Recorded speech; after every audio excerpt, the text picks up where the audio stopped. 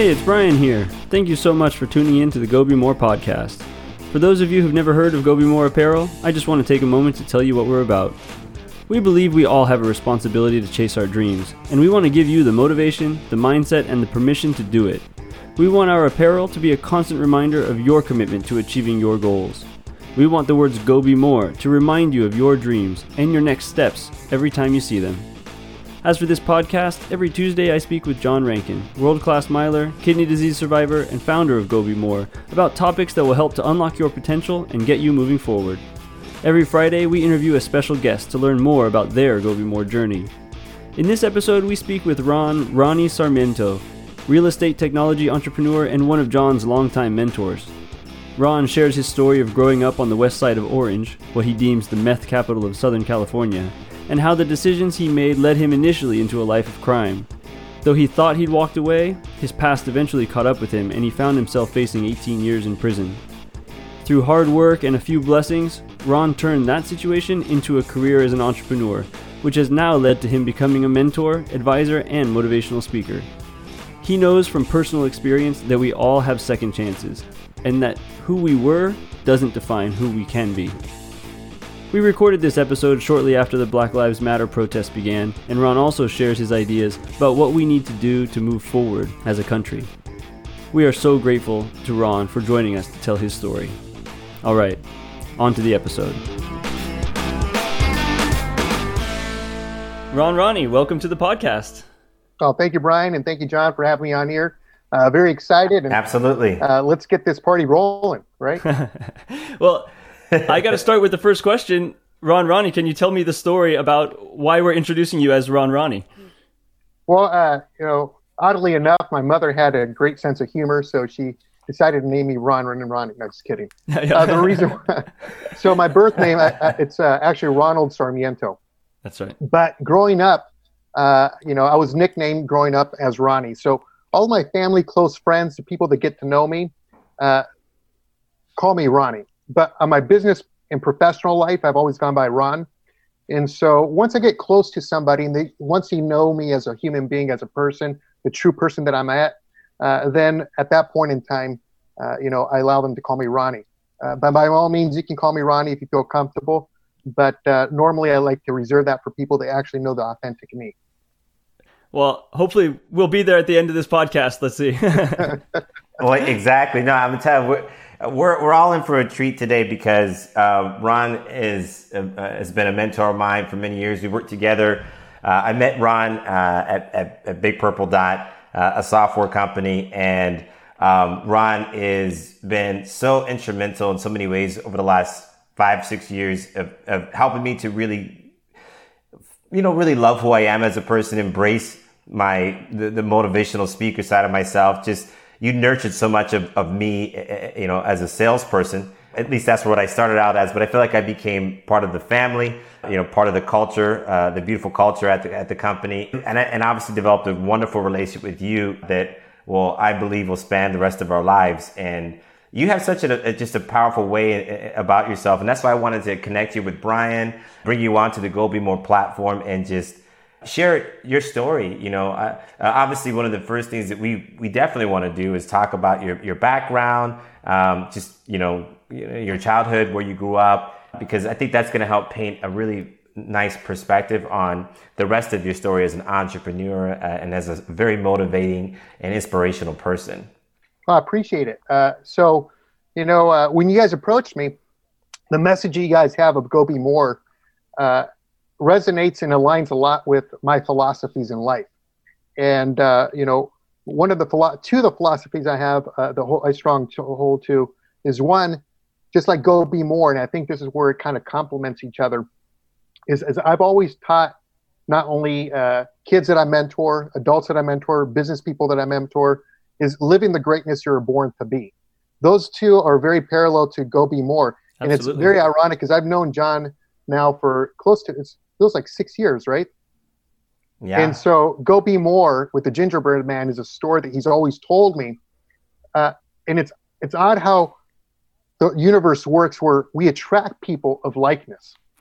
Yep. And so living the greatness you were born to be, something that I teach people to do, it's because I hold true that we all have second chances in life. And I think that having that awareness and that knowing that no matter what we go through in life, that if we have a second chance as human beings while we're alive and we can still breathe, it doesn't matter what's going on in life. That means we almost have a free pass to know that we can go out there and fail while trying and focus on pursuing whatever dream that we have, whatever goals we put, because failure is part of what life is. But a lot of times what people do is we quit right after some challenge comes up, or we quit after, we get some type of what we call a misfortune in life, making a mistake in life, and knowing that we have a second chance. And it's not just about second chance. I say second chances, but once you understand that you have a second chance, you know that the chances are unlimited as long as you keep on pushing forward. So when I heard that you guys are really truly pushing what is Go Be More, it really means something to me, because to go be more in life is something that it's difficult for people to understand and give themselves permission to go be more. I think that that's where success first starts, is knowing that just like a tennis player, I've never been an athlete or any type of sport like a runner or sprinter. You're out there by yourself. Until you realize that you are enough of how you are and how you're born to go be more, which is accepting who you are with your limitations, not just your talents, because I think that's a big mistake that I've done growing up as a kid. And now as an adult, still now, there's these habits we have to keep on correcting ourselves, is looking at what the greatnesses we have. Well, those greatnesses that we have are usually God-given talents that we were just born with. So yeah, you can refine them, but what we should be really refining and working on is the limitations that we have. The more that we can focus on those limitations, we can be stronger in whatever facet of life you want to be, whatever you want to achieve. But I'm sorry, I probably went on a long way, but to go be more to me means a lot to me, because it resonates with me, because I think that every human being needs to go out there and live the greatness we were born to be. We forget about those things, but before we can go live the greatness we were born to be, we need to accept ourselves of how we are with all our greatnesses and also all our limitations, and give ourselves permission to go out there and go be more. I love that you use the word permission, Ron. John and I have actually had this conversation, I don't know, fairly recently. It's come up a few times. And one of the biggest challenges is actually giving yourself the permission to do whatever it is you feel you need to be doing. You have lots of stuff in your life that is pushed onto you. And so maybe you brought it onto yourself. Maybe you chose these opportunities and now you have responsibilities, let's just say. But whatever it is, you've got this set of responsibilities, and you want to do something different. And a lot of the times people feel like they don't have the permission to do it. And actually that's one of those concepts where I find when I talk with, especially because I teach at a university and I talk to my students, I challenge them a lot in the class to really dig into their personalities and stuff in the topics that we cover. And sometimes they'll ask me, and I'll just say, you can do that. I'll give you permission to do that. I'll give you permission to go pursue that. And then that frees them to just sort of say no, they don't need permission from me, but having permission from someone can make all the difference in terms of your willingness to pursue something. I agree. I think that maybe I'll articulate a little bit differently. I think that what a lot of the problem that we have as human beings is that we first look for permission from other people outside to validate what we want to do. And that's a very dangerous thing to do. Sometimes the people that are closest to us, once we reveal that dream that we want to do, and it's not that they're bad people, I think it's just a human reaction, a knee-jerk reaction, which is, and I think in many ways they're helping us out to see how much we're committed to that dream, that it won't be a positive response like we're looking for. And so waiting for permission from other people to give you permission to do something is always, to me, a recipe to fail. And the reason why it's a recipe to fail means that you haven't put that commitment to yourself. And the permission to yourself is all that important, because that's when you dig deep and you realize, man, I'm good at these 5 different things, but I'm terrible the three different things. I'm a procrastinator. Maybe I want to be a runner and my legs are too short. I don't know if that's important. Yeah. Whatever it may be, you got to come to that realization that there's nobody out there that's going to make it happen first. Right. Until you first take the responsibility and own it. After that, I think that those other people, such as what you do with your students, is very important. But I think that runs more of motivation. I think that also comes down to coaches that are helping people perfect that skill. But as a coach, I can tell as a professional coach in the business side, before I even bring anybody into mentoring with me, and I'm sure that's how you guys feel, or maybe the coaches you had before, especially if you guys ran in UCLA. I mean, part of what happens is the recruitment process is coaches wanting to make sure that you're a coachable human being. True. Because just because you have a talent to run doesn't mean that you're going to be successful. One has to be humble enough to be coachable. And I think that humility comes from making that decision in the beginning to give yourself permission, because the permission process is confronting those limitations that you have and those fears that you have. Until you do that, you will never be coachable. And I think that's where we live in ego. Ego really, we're talking about, is the fear of people in exposing our limitations, our flaws, our fears. So anyway, that's why I think giving ourselves permission is overlooked, because it's so much more if we actually dig into it. Can I ask you a question, Ron, about staying on this topic? Because I think that one of the interesting things for a lot of us is our actual background. And so I want to touch on this earlier, how we're raised, the culture, Sure. Our culture and ethnicity. So a lot of what's okay in our culture, how our parents are raised and how they in turn raise us, impacts our ability to see what's holding us back when we get older. I don't think that our parents are ever doing anything intentionally, especially when they're raised a certain way, that to hold us back. But there are certain things that sometimes are being handed down generation to generation from one to the next that holds back and also conditions you to be a certain way. Can you speak to about, you have a Hispanic background. I'd love for you to talk about where you're from, where your family's from, where different parts of the world, and how has that, if any, your background, culturally speaking, ethnicity wise, how you were raised, how that's impacted, how you view you're giving yourself the permission to dream and chase your dreams, and what that's been like. Sure. Well, I got to tell you, coming from a Hispanic background, we've been going through, we can see the environment that we're going through right now. Black Lives Matter, right? Even though we Hispanics have a lot of similar challenges to go through as far as being able to advance as Americans, there's a big distinct difference, but there's also very relatable things, meaning that for us as Hispanics, as Latinos, it was our parents or grandparents that made a decision to come to this country. They weren't brought here, dropped off, and now you got to figure it out on your own. Yep. So the reason why I'm bringing that up is that when my parents came here. My father, he's Bolivian from South America.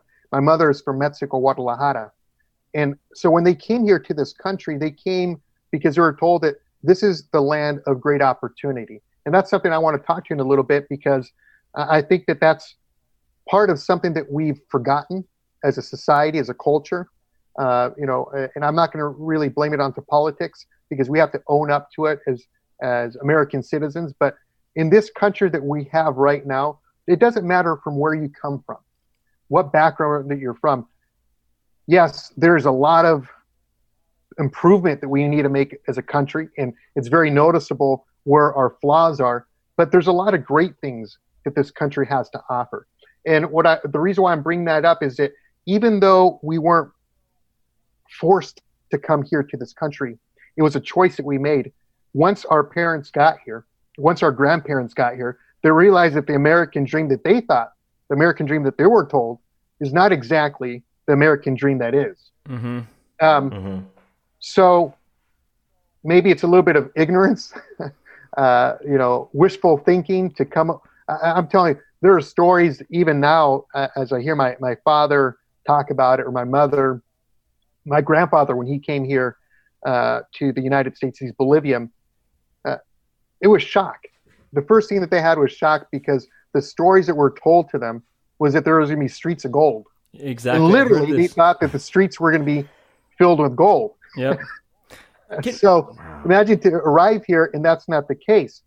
But the purpose and the reason why I'm bringing that up is that even though when we arrived here, and I say we as a Hispanic and Latino culture, we realized that there were not streets of gold, and it was more metaphorically speaking, we still live in the best opportunity of a country right now to make a difference, where we as human beings have the opportunity to make a change, to voice our opinions, to voice our limitations, and make a change for the progress of good of humanity.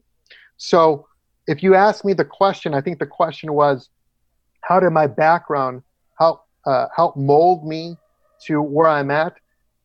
I can't just say one thing that it had to do with my background as being a Latino or how my parents raised me, because at the end of the day, they're the choices that we make. You can get two individuals, and we see this with siblings, many accounts of many stories, that one becomes extremely successful and the other goes the other way and is incarcerated. And I think we see more of that with the Latino culture and the Black American culture, because it has to do with social economics, right? So, social economics do take a big play, not just race or ethnic background, but it comes to the choices that we make. I had a father, he was very stern, very, very, he only pushed and would accept greatness. And I had my mom that it was all about love. So I think for me, that was a great combination, even though we weren't very wealthy. In fact, we would be considered to be within the United States, poor. Right. But if you were to compare it to another place in the world, we were considered rich, economically speaking, right? So I think that it has to do a combination of how our parents raise us. Yes, it does have a large influence, but I think more so the choices we make. So Ron, example being. Oh, I'm sorry, I don't want to cut you off. I started. Sure. But I was going to ask, what did your dad do, and where exactly did you grow up? So I grew up in a city. Well, I was born in Santa Ana, California, which is in Orange County. Yep. Predominantly a Hispanic community. I lived there until I think I was about 7 or 8.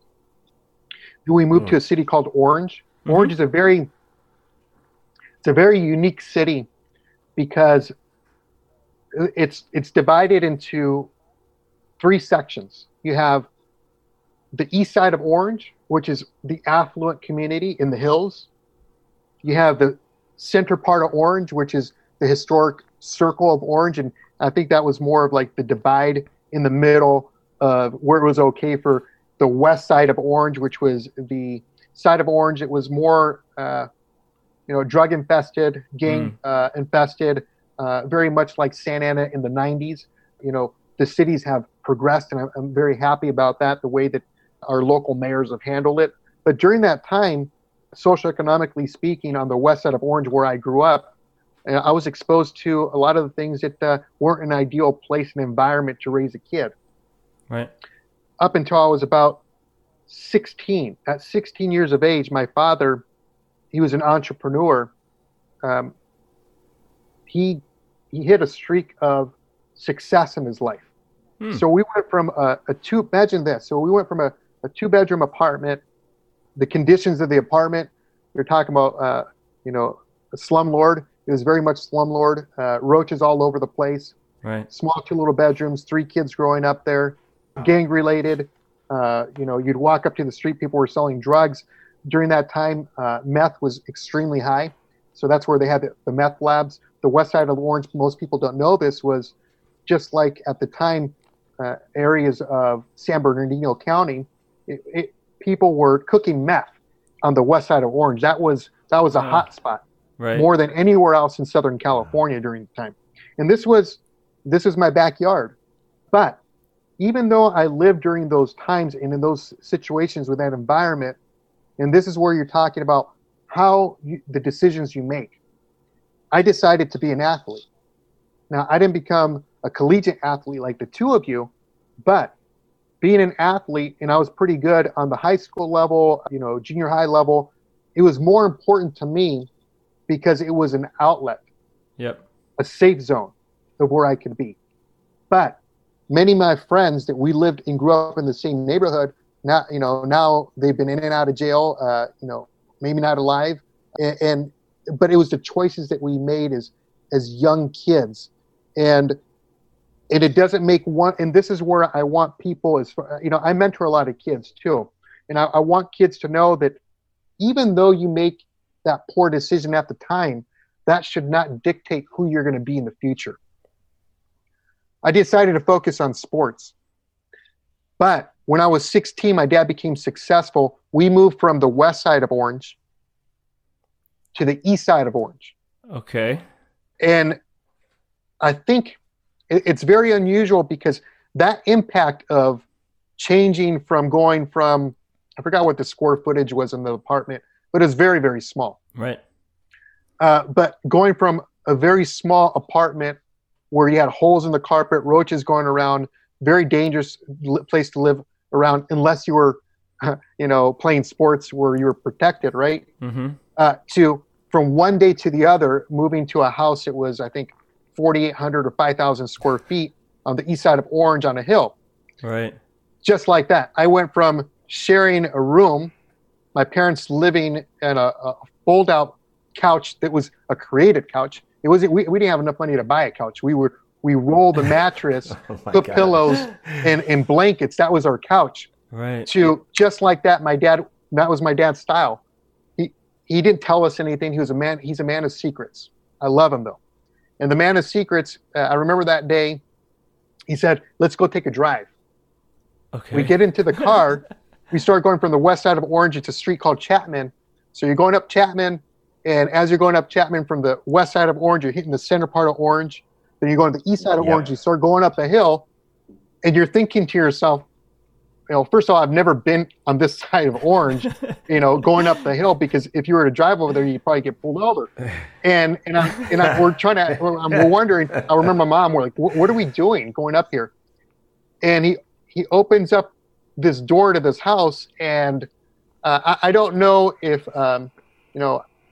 Will Smith were real, when he did Fresh Prince of Bel-Air, when he opened up the door, but I can tell when I opened up the door, and it was an empty, large house, I didn't know what to do with it. Yeah. And I think that the way I internalized it at the time, and this is where I think second chances are important, was you would think that a young man would have looked at that as a positive thing. Mm-hmm. That they're going from a place of a low social economics to a place where now you're upper middle class. But for me, for whatever reason, the way I internalized it was I didn't feel that I had the permission or feel the worth to be living in that.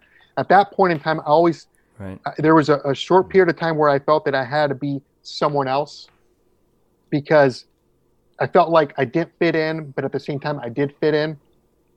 And I took a very reckless type of approach to it in my life.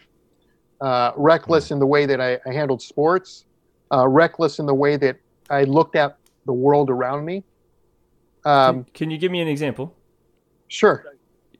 I'll give you one example. So one example would be that with sports, I did very well. And then for my senior year, I dropped out of sports. Oh, just quit. Wow. I just quit. And time I didn't really know why I did it. Now I look back and I go, okay, I can see I was acting out. I was trying to prove, because remember, I didn't tell you, I didn't change my high school.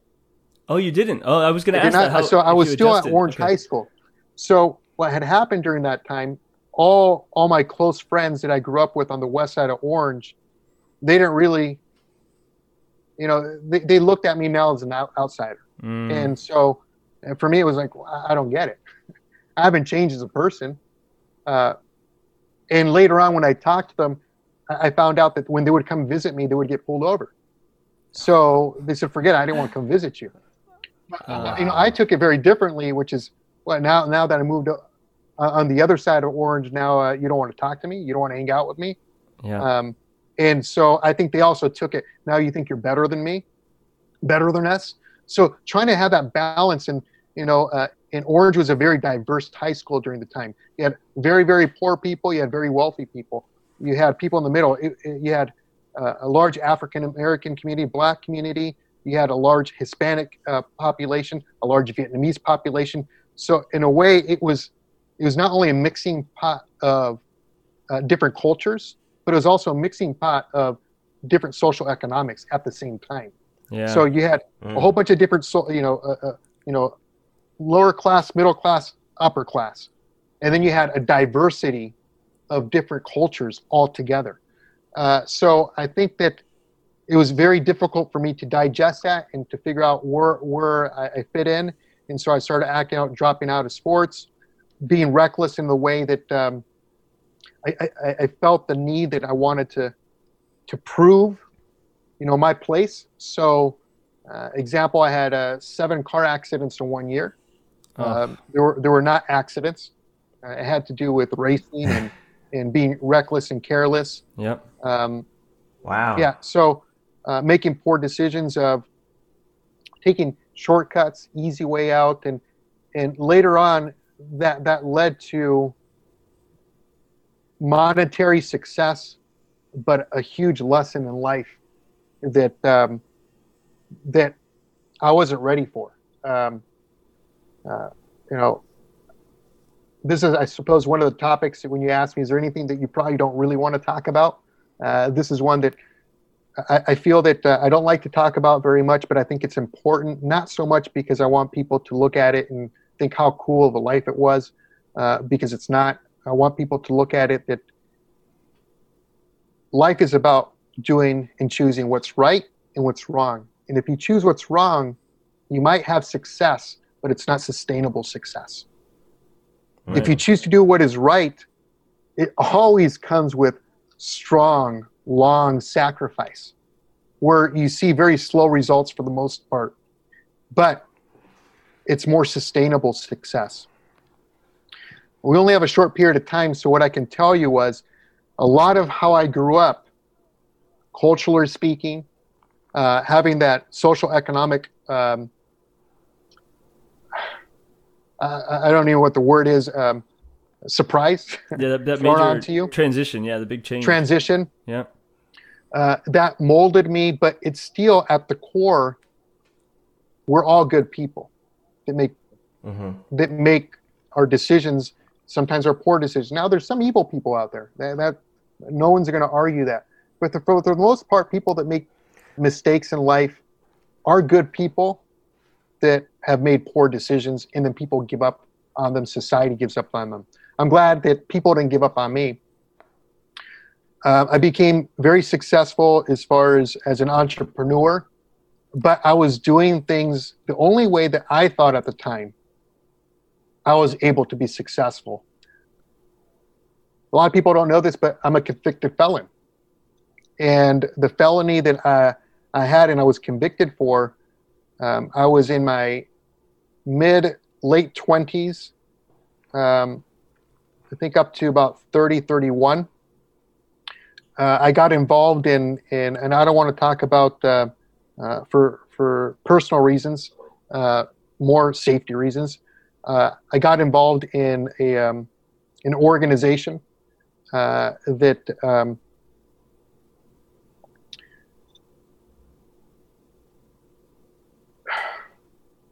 an organization, I can't name what the organization is, but it was an illegal organization. Okay.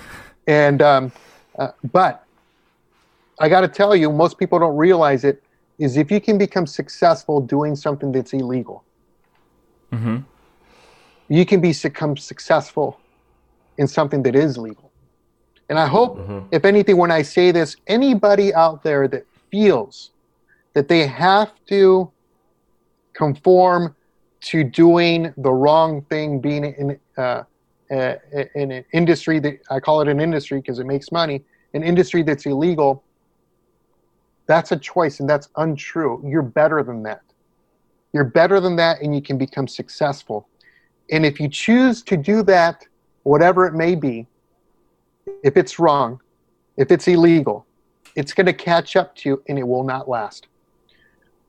My run went for, I think it was 6.5 years. Oddly enough, I made a choice to leave because at the core, I realized not only that it was wrong, but it's a very overwhelming. It takes a toll upon you, mentally, physically, waking up every day, having to be armed because and not able to sleep, affecting your family, affecting your well-being. It's not healthy. It wasn't sustainable as me as a human being. I was not in a good place. Even though I had a lot of money, I didn't have safety. Mm-hmm. I didn't have peace of mind. And so I decided to walk away. I was fortunate enough that I was able to walk away without consequences, as far as safety consequences. But it caught up to me. After I walked away, I went from having pretty much anything you could imagine that you want to have in life. And I made a choice to walk away and walk away from all of the financial gain that I had accomplished. And I thought, I was so naive, I thought that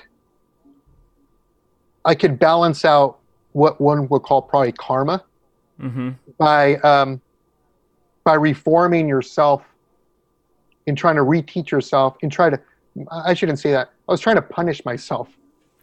Right. And so I walked away and I went to work at a company as a debt collector, working behind a desk, answering phones, skip tracing. I mean, it was very humbling experience, but it was very important for me to do that.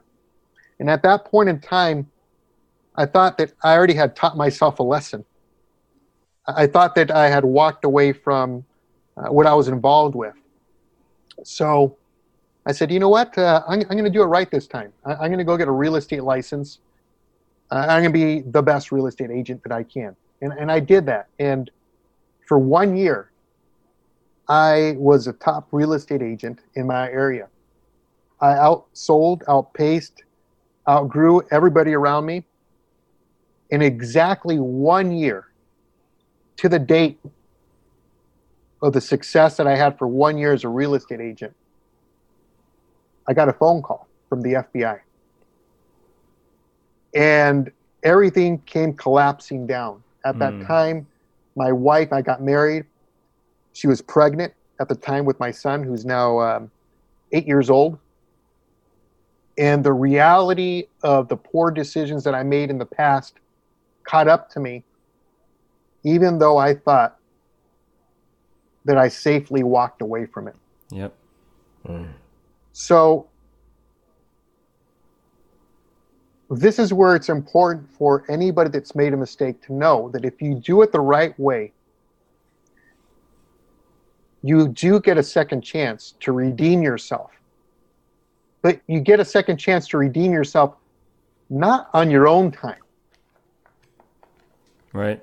You have to redeem yourself on the time, I don't know, whatever you believe out there, whether it's God, the universe, karma, you will have to pay for that time. But when you do, if you own what you've done in the past, it doesn't have to be that large. We all go through these different things. But at that moment, karma, God, whatever you want, looks at you in the eye. For me, it's God. He looked at me in the eye and said, what are you going to do with your life now? How are you going to handle yourself now? That was the most challenging time of my life, to be confronted with the possibility of, at the time when I was indicted, of being sentenced to be incarcerated for, it was 18 years. Oof. To hear that is a very devastating thing. But what you do and how you react to that is even more important. So whatever that trial that you're going through, whenever you're if you've already been confronted with it or you haven't, you will. Everyone, we're all going to be confronted with that moment. That is where the choices you make in life are even more so important, because when we first started this conversation, you asked me, John, what were the things, how you grew up, your background that made you who you were? Now, your background influences the decisions you make. But what makes you as a human being is when you arrive to a point of maturity to make the right decision rather than the wrong decision, because of no other reason than you know that's the right thing to do. I was very blessed that I didn't have to serve 18 years. My trial, going through the whole entire system, it took nearly 3 years to go through all of that. So 3 years of the unknown, 3 years with working with the FBI, 3 years with stripping yourself to pretty much nothing other than the faith and the love you have for your family. Were you living at home at this time for the 3 years, or were you sort of in jail waiting to be processed through? So I was indicted. Yeah. Then I posted bond. Yeah. So for 3 years, I think it's called pretrial. So you have a pretrial officer. So during that time, I was under pretrial circumstances. Yep. But on the date of my sentencing, the judge, his name was Judge Selna, I don't know how he saw the person that I was standing in front of him and not the person that I was when I had committed those crimes, because I pled guilty, because I was guilty. He gave me 9 months of home confinement. And it was a blessing that I got that, because I did not miss one day of my son's life to be there. Yep. And what was the blessing of how I reacted is now the corporate experience that I have, the success of being able to be embraced by the community of the industry that I'm in, has everything to do with the decision, the right decision, the good decision that I decided to make. Interestingly, it was a blessing in disguise. And that's how I became one of the co-founders of Big Purple software technology company. So during that time, it wasn't a choice. Right. When I first started and I got indicted, the FBI did not see anything of the goodness in me, because that's not their job. I really felt during that time of 3 years, I proved my worth, and they got to see me as who I was and who I am and who I'd evolved to be. But the reason why I would say the later part of my success, that why we're here and why John invited me on, that people know me for in my industry as a motivational speaker, a consultant for businesses in software and technology, and co-founder of a successful technology company in real estate and mortgage, was a sheer act of a blessing from God in how I made the decision. I went to pretrial, and the first thing that they told me was, you have to renounce your real estate license. You can't practice real estate. That was one. The second thing they told me was, in order for you to be at home, you need to go get a job. I said, okay, easy enough. I can do that. Now, the third thing, which made it difficult, was you need to go get a job. And I remember I'd have to submit the forms and I have to send it in for an interview. But I had to disclose to that potential employer that I was under pretrial for an indictment. Now, who's going to hire you? Exactly. Yeah. All right. So, so the conditions that they put that I had to accept to go out on bond, Right. Now, normally this wouldn't be acceptable, but these were conditions I accepted for the bond.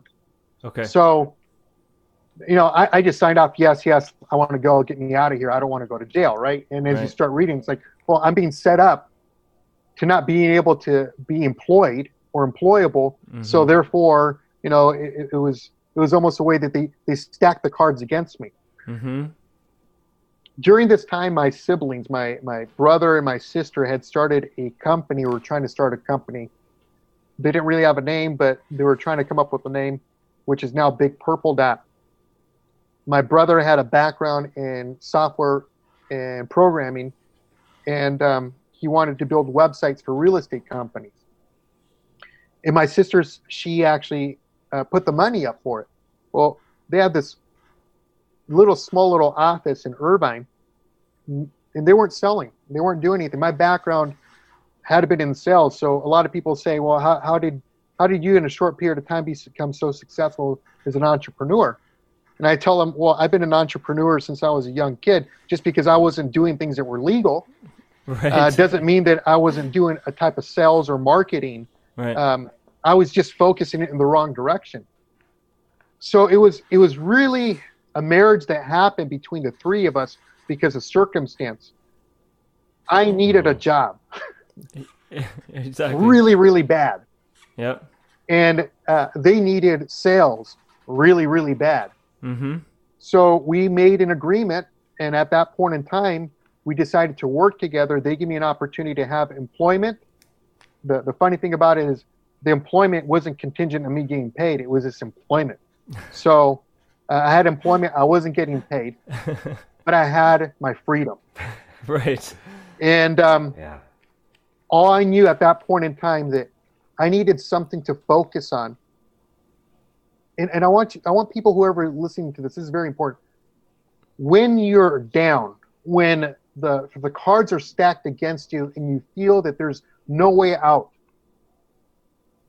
you need to find that passion you have inside, and you need to find something that you could focus that negative energy in and convert it into a positive outlet. Mm-hmm. That right there is something that not only will save you, it will always lead to the place you were supposed to be.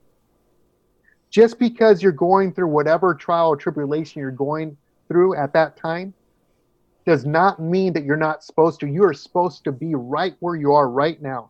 Now, if you're listening, if you're watching me, if you feel this and you know it, and you can feel it in my words, where you're at right now is exactly where you need to be. And I'm begging you. And I'm pleading with you. Own it. Make the decision to know that you are where you are right now, because that door that you feel that is not going to open, but there's another door for you. I took that opportunity. Yeah. I ran with it. And from that moment, I call it my second chance in life.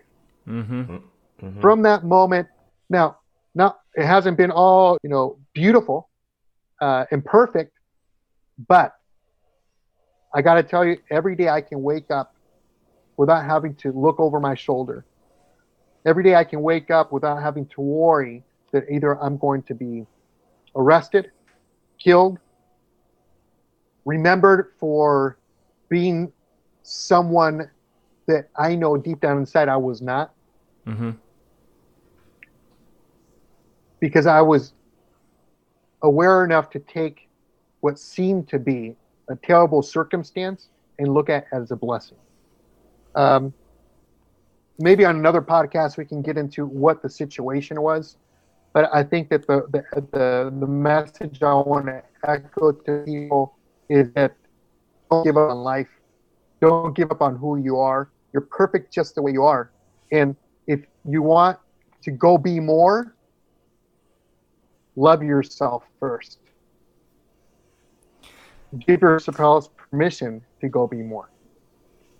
Anyway, but that's your answer in a nutshell. So now you guys know who I am. So, we can pretty much talk about any topic you guys want about after that. Yeah, honestly, what a blessing. I think that I just want to say, first of all, thanks for, tapping into that courageous side of yourself to share what you shared in the way that you shared it. I think that the most important thing is highlighting for all of us that we all have some type of challenges that we've faced or are facing and will continue to face at different points in our life. And those are defining moments in our lives. And those are opportunities where it's kind of like that, the knight in shining armor, where the knight's sent off to go, if he really wants to marry the princess, he's got to go fight the dragon first. He's like, okay, cool, we like you. You get to have the princess, but first you got to go fight the dragon. If you're not willing to go fight the dragon, you don't get to have the princess, kind of a thing. You don't get the prize. You don't get the prize. And I think we all have a dragon and we all have the prize. And in many ways in our own life, we're the knight in shining armor. And at some point we have to actually be the knight. We actually have to go and fight that fight. And the way that you describe your story, in many ways, I feel like that's what you're describing, and what you learned was how to fight the fight that you were facing and any other fight that you'll ever face. And you know how to overcome it because you had the courage to make the hard decision to actually go face the dragon and withstand the fire, that was inevitably going to come with fighting a dragon, And I know we've talked about that as that story or that type of storyline. We kind of see it all over the place. There's always got to be a bad guy. There's always got to be something we're fighting. There's always got to be a good guy and somebody that's trying to be rescued. But I think I really hear that very clearly in your story. And the wonderful thing that jumps out at me that I really want to just say succinctly is that your dreams will save your life. That's what I get out of your story.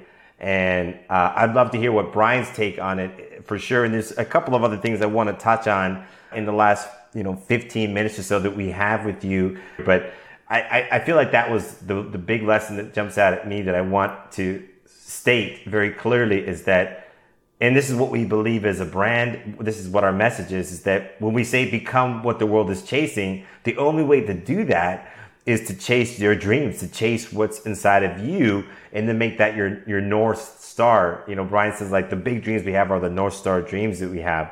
So that's what I get out of it. I love every aspect of your story, but your dreams will save your life. I wholeheartedly, 100% believe that. And so thank you so much for painting that picture with your story. Ron, I'll add. Well, I hope that it's not just so much about a story, but I think, for me, I'm going on more podcasts and being more now. This is really my first step. This is, I would say, out of a hiatus. Before that, I was doing videos on a daily basis for 2 years straight. And I took a moment to take a pause. But I hope that more than just a story, I think what we need and what I'm what I'm doing is I'm beginning to start a crusade of reaching out to as many people as possible that want to stop talking about what things need to be done or stop talking about what the problems we have in our world, society, as humanity, and start trying to get together to problem solve. Because in my story, in anyone's story, as human beings, what we are is we're naturally problem solvers. And if we're not solving problems, we're making problems. And I'm going to repeat that again. As human beings, we are naturally problem solvers. And if we are not solving problems, we are creating problems.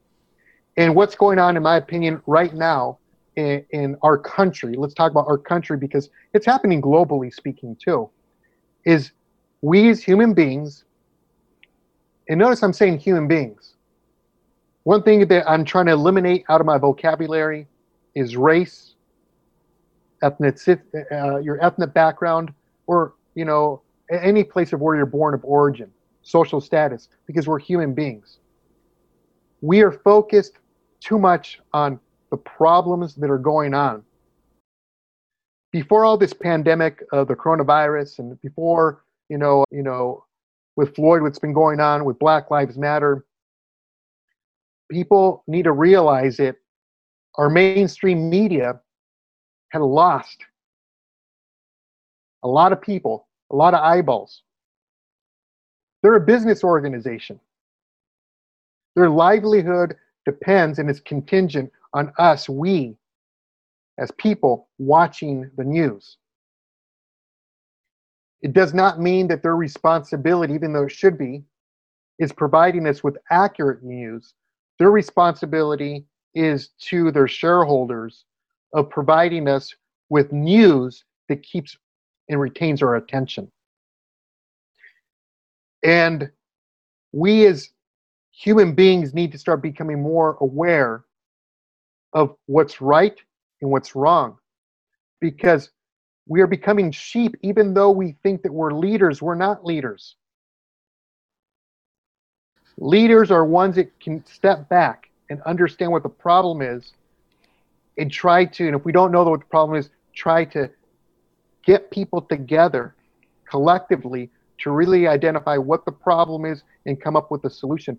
I have many ideas that I believe that I feel that if I were to get with the right people, that we could actually really identify and crystallize the exact pinpoint problem. Every situation, no matter how bad it is, no matter how big it's become, normally the problem is not what's in your face at the time. That's usually the smoke. Mm-hmm. There's a lot of digging that needs to go on. Usually the problem starts with something very small before it snowballs. And I'd like to start a crusade of being doing that. And that's where, if you want to ask, where is my focus, my future, of where I want to do, where I want to be, I want to collectively bring together the best leaders of our world to start coming up with solutions to problems that are human problems. I have a question for you. Where do you think those leaders are? Because they're not the ones that we know about for the most part. There are a lot of people that are in power that obviously have failed us. So where, in your opinion, do you think those leaders are going to come from? They're actually there. They are actually there. Leaders already know innately inside they have a calling. Leaders have a calling. I'm talking to the both of you, Brian and John, because by you just coming on and doing your podcast, you know you have a calling, but you made a decision to actually let the world know what that calling is. So the leaders that you're talking about are there, and the only way that they're going to step forward is if they start seeing that there is a door, an opportunity in which there are other people just like them, that they have the permission to come forward and make that decision to start removing the word fighting for. The problem really, if you want to have my opinion of where the problem really originated, we don't really know a date and time of when it originated. We just know that it could have been thousands of years ago. It could have been a million years ago. We don't know exactly when the problem started, but what was the problem was the minute that human beings started looking for differences as something that was a reason to separate. Mm-hmm. And until we as humanity, as a civilization, could acknowledge that what we're doing right now, the protests that we're doing, and John and I talked about this, I think they're important. They need to happen. However, once the balloon, the air is let out and we're able to maybe, change some bills and some laws to be able to better protect ourselves the right way from, tragic police violence onto human beings. Once we're able to go into that direction, we have to realize that that's just a temporary Band-Aid. We need to actually be able to have the courage to step up and stop using the words as, he's a black man, I'm a Hispanic man, and you're a white man. Mm-hmm. She's a woman, he's a man. any label that we put like that is truly a droplet of separation that we may not even see as being significant, because it's not significant at the moment, but what we're living in and how we're living and what we're experiencing all originated from that. What's next? So we have another alien race come to this world, and so either we're going to decide that we're humans and here's an alien race, or we're now going to categorize them as another race, another separation. When does it stop? It stops when leaders start stepping up and start awakening human beings that we are human. The only, and it's really discouraging sometimes until you have to encourage yourself again to look at the positive aspect of that human beings, we as human beings, if you look at all of the animal species, we're the only one that's not doing a very good job. If today we were to remove all human beings off of the earth would be in a better place. If Mother Earth were a mother and she could speak, she would not be happy with her human child. That's the problem. So the question is, if we can identify and we can all agree that that's where the problem originates, then we can start sitting down and trying to figure out how to reverse engineer it and come up with the right solutions. And it's not going to be something that is going to be, we can't even promise, even if we do that, that will come out succeeding. We can't even promise it will come out where this wishful thinking will come and originate and crystallize into a perfect world, because that's not going to happen. But if we could start shifting a mentality into the right direction, that's what the focus should be. So each generation going forward can start moving us back to where we should be, not where we are currently right now. I found, Ron, in my general experience, that pursuing this kind of development internally, as how we view the world, it's a very personal thing, and it requires often it requires kind of a ongoing relationship where you can work through the challenge of changing your worldview. A worldview it's very rare that somebody's going to change a worldview from one experience. It's going to be an ongoing process. And as you're speaking, I've been sort of thinking through, I've had all these moments where I want to ask you this question about, how you develop skills or all these different things. But actually what pops in my mind at this moment is that you mentioned multiple times that you do a lot of mentoring.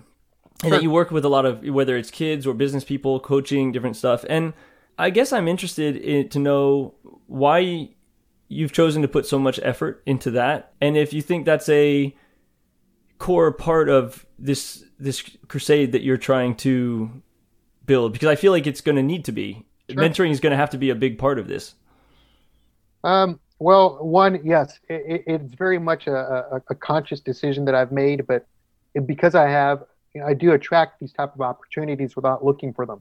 Mm-hmm. Maybe because in the beginning I consciously did start mentoring people because, and in the beginning it wasn't because I wanted to get paid. I truly wanted to give another human being, an opportunity not to give up on themselves and better themselves as human beings. Children, to me, kids are a very important conscious way of me focusing my energy on. More so than on the business mentoring. The business mentoring just comes to me because word of mouth, I think, by now. But I think big passion runs through with me with children. I'm a Cub Master for Aliso Viejo for our kids here in the city. And I think it all begins with where we can make a change. Like you said, it doesn't happen overnight. Yet, it's also very difficult to change people's habits after a certain age. Absolutely. So I found that in focusing my energy with young kids, they're moldable because they're looking for someone to put them in the right direction that they can trust. It's a good point. And that's why I think that, that's a very good place for us to start as human leaders, is understanding that we can't give up on adults, but understand that that's going to be a very challenging direction to go. And as long as we're aware of that, but one thing as humans, we know for certain, we're born and we die. So if we're looking to change a way of how humanity thinks, it's probably a better place to plant a seed with the young, because they're not infected with a lot of the things of society and the environment of how it is. Now, not all good things are bad in the world. There's a lot of great things. Not all things are bad in the protest. I mean, if you look at with our protests that are going on, there's one thing that we can look at and agree upon, is that in those protests, there is a vast diversity of human beings. That's right. John and I were talking about this, I think it was last week. You know, a lot of people ask, you know, why Black Lives Matter? Isn't it all lives? Well, we all know that. That's obvious. That's not what people are saying. But it's the Black life that was affected by that certain circumstance. And not just that circumstance, many circumstances before. And if we're human, we have to recognize it. If we look at, remember that cartoon called I'm not going to date myself, the Transformers? Yeah. Was it Transformers where... More than meets the eye. Or no, it was Voltron. Okay, Voltron, yeah. where they have different tigers, the That's red right. one, the blue one, the yellow one, Uh-huh. the black one. But they all made one, right? So the understanding that the differences that we have, if we combine them together and make one, that's where we need to be. And what we're saying is with Black Lives Matters, and please correct me if I'm wrong, John or Brian, but from what I'm understanding, it's to cry out that it's my left arm that's hurt right now. Mm-hmm. Okay, my right arm might be fatigued.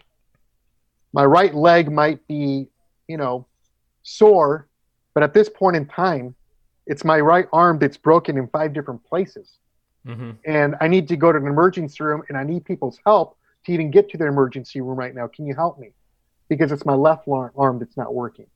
And if we look at human beings collectively as a whole, that's what we're talking about, is that we have to take a first step forward. And what I'm looking at the protests, and I can see a diversity of wholeness and of oneness, is that we're all collectively saying it's time for us to help make aware that this left arm that is tragically injured, the rest of the body needs to focus on taking care of that. The rest of the body has to start asking for help. Asking for help is not a weakness. And it's important for us to voice that concern and to make an awareness and awakening of what's going on. But I'm really hoping that with this awakening that we're doing, that we can hold on to it, and at that point in time, evolve to an understanding that we need to start calling ourselves human and start working together. Because if we truly want to solve this problem that's going on, we have to break down the barrier, this mentality. And we all do it. We all do it. I do it. Last week, someone asked me, about my friend that, he's an Olympic runner. I go, yeah, John, he's a wonderful black man. I had to catch myself. Why am I saying that? Why should that matter? It's not a negative thing. And like you do the same thing, John. Ron, he's this Latino, and he's come through this adversity and got to where he has. That's true. But to reverse engineer that, we're not going to be able to do that with our generation, because there's certain habits that we have that are very difficult, that even though if we make a conscious awareness not to use those words of separation, but that belief in our mind is not going to change. But we can do that to the young kids, and those young kids, children, and those children. I think biblically speaking, they say our actions go 7 generations forward, I think, right?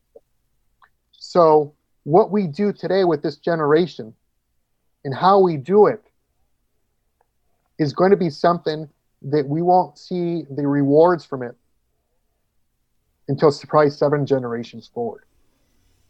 Yeah. So, I'm sorry. I think I took all of your guys' time, but No, Ron, it's really something I wanted to hit on today. That this crusade that we need to put as human beings together. We need to take advantage of the moment, and we need to do it right. There's a lot of people that are not doing it right, but they don't represent the majority. Yeah, and I'll just close with this, Ron. I mean, I think that what you're sharing, and again, I use the word story very loosely. I mean, we all have our life and our experiences, and it's not something that we, take lightly as far as what labels we use. We obviously use words, however, as best we can, or at least we should. Words are so powerful, but ultimately, I think that what you've shared today about the experiences that you've had are a reflection in so many ways, and I'm excited to dive through it again and to cut it up and share certain parts and point out how we could use what you've shared to look at certain things today. But ultimately, I think that the thing that is most important is that we all have a responsibility, and that the question I leave from this conversation with is what is your life really here going to be used for ultimately? Because I think it's in many ways a very selfish thing if all it is just to kind of get stuff and to get yours and forget everybody else, kind of an attitude kind of a thing. It's like we're all here for each other ultimately, and I think that we get so caught up in our fear and trying to survive and where we think we should be based on all this noise. Mm-hmm. And if we eliminate the noise and we truly look within ourselves, we realize that none of this stuff, seriously, and it's very frustrating to see big houses, lots of money, making it, quick rich schemes, not so quick rich schemes, but trying to make it rich and make it anyway. I mean, it's all BS. Everything that you're seeing is such BS. It's so inconsequential to forever. Because I'm like, we're all going to die someday. And I'm like, 100 years from the moment you're born to the moment you die, you take your last breath. That quick wit scream, that internet thing, that one ad, that person that says they could teach you how to do all this stuff. I'm sorry, but they're all full of it, in my opinion. They're all full of it because there's no shortcuts. There's no shortcuts to true success. There's no shortcut to happiness. There's no shortcut to figuring out who you were born to be. And there's no shortcut to to getting to where you want to be with your life. You got to go through the whole journey to get there. That's just the way that it goes. And that's what you're saying. And I think that that's the question we all need to ask ourselves is, what are you really going to do with your life that's of any real value? Because ultimately, if for any reason you think that your life isn't what it should be, and you're mad at the people that came before you because of the things that they didn't do, well, then you better take a hard look in the mirror, because you're doing that to the next generation and the next 6 or 7 generations after that. So we all have a responsibility, like it or not, because those people that came before us had a responsibility. I agree. So we got to do something. We all have to do something. And I think that your interview today, your story today, what you've shared today reflects that very clearly. And I appreciate you for taking the time to do that. And I'll let Brian, and you go ahead and close it out for us today. Thank you, Brian. I appreciate you letting me talk. Yeah, well, there's a lot of things. I mean, I would love to follow up with you on some of these topics where I tend to be a nuts and bolts guy, and I have all these different little questions about sort of how you actually navigated some of these situations. And so I hope at some point we can talk again in the future and dive into some of these in a little more detail, because I come away, honestly, at this point, there's 2 main things. One is I'm a very big believer that one of the key ways we need to educate everybody is on how the media works generally. Not as a judgment about any particular media channel or anything, but literally understanding how media works. And I don't know if you've read this book, but it's probably the one book that's probably changed my perspective the most on seeing the world in some way. I read it when I was in university. It's called Amusing Ourselves to Death. And it's by an author named Neil Postman. And he was writing about TV in the 1980s. And he was breaking down TV and how the structure of TV affects what what media they produce, and therefore how we receive it and how we interpret it and how we think. Mm-hmm. And if I go back and read the book, I've probably read it a few times, but now I read it and I just substitute TV for social media, and the same lessons apply. It's just And what happens when you get to that point of seeing the media as a business and for what it is you can take a step back and start to realize how you're being influenced and how decisions are being made and how and not being upset about it either. And not be upset about it and just understanding this is a practical reality of the world as it's currently structured. Mm-hmm. But it allows you to step back and maybe not be so swayed by it. You're always going to be influenced. You're always going to be charged. You know, the media is really good at emotionally charging you with the content that they produce. But we all need tools to handle those situations. And so this is one of those ones that I'm referencing it to you because you brought it up and I immediately thought about it. And the last thing I'll just add is I love your idea of when you have a lot of negative energy, finding something to put that energy into, right? Like I think that's a really key thing. And I talk a lot about developing skills and creating what I call a skills network of skills that complement each other, that allow you to create new opportunities. And all these ideas are great if you know what you want to do, or if you have a skill that you know you want to pursue. But sometimes we're in a situation where we're stuck and we have a ton of energy and no outlet, right? Exactly. And I think when you said that, it hit me and I said, you know, it almost doesn't matter that you're strategically choosing what you're going to put your energy into. You should be as strategic as you can be, but find something and put your energy into it. And that simple act, I actually believe, is the catalyst for the skills development and the other things that you're going to do. Like you don't necessarily know what you want to do until you start doing something, right?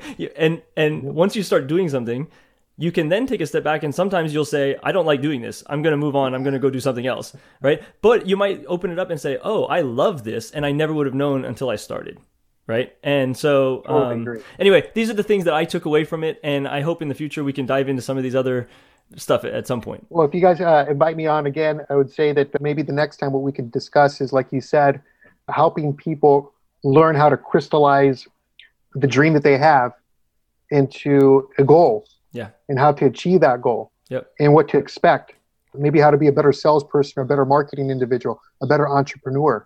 Those things, as far as providing them, rather than theories, providing them, lessons, practicality with steps on how to achieve those different things. That one will probably be very good. But no, I love what we covered today, Ron. I do. I think it's great. I think it sets it gives people. I mean, the fact that you shared such a personal story and a story that I'm sure there are people probably in your world who don't know it, and they might hear it, and now it's going to create whatever situation that creates for you. But I really appreciate your willingness and your honesty. And as I end it, I want to ask you, is there anywhere people should go if they want to contact you? I don't know, whether it could be social media, it could be your website. If you have anything. You mentioned you did a lot of videos in the past. Anything you'd like to sort of promote or anywhere you'd like to direct people? Well, if people want to, the only form of media that I kept available, but I have not updated for about, I think it was a couple years, but the content is a lot. It's rich.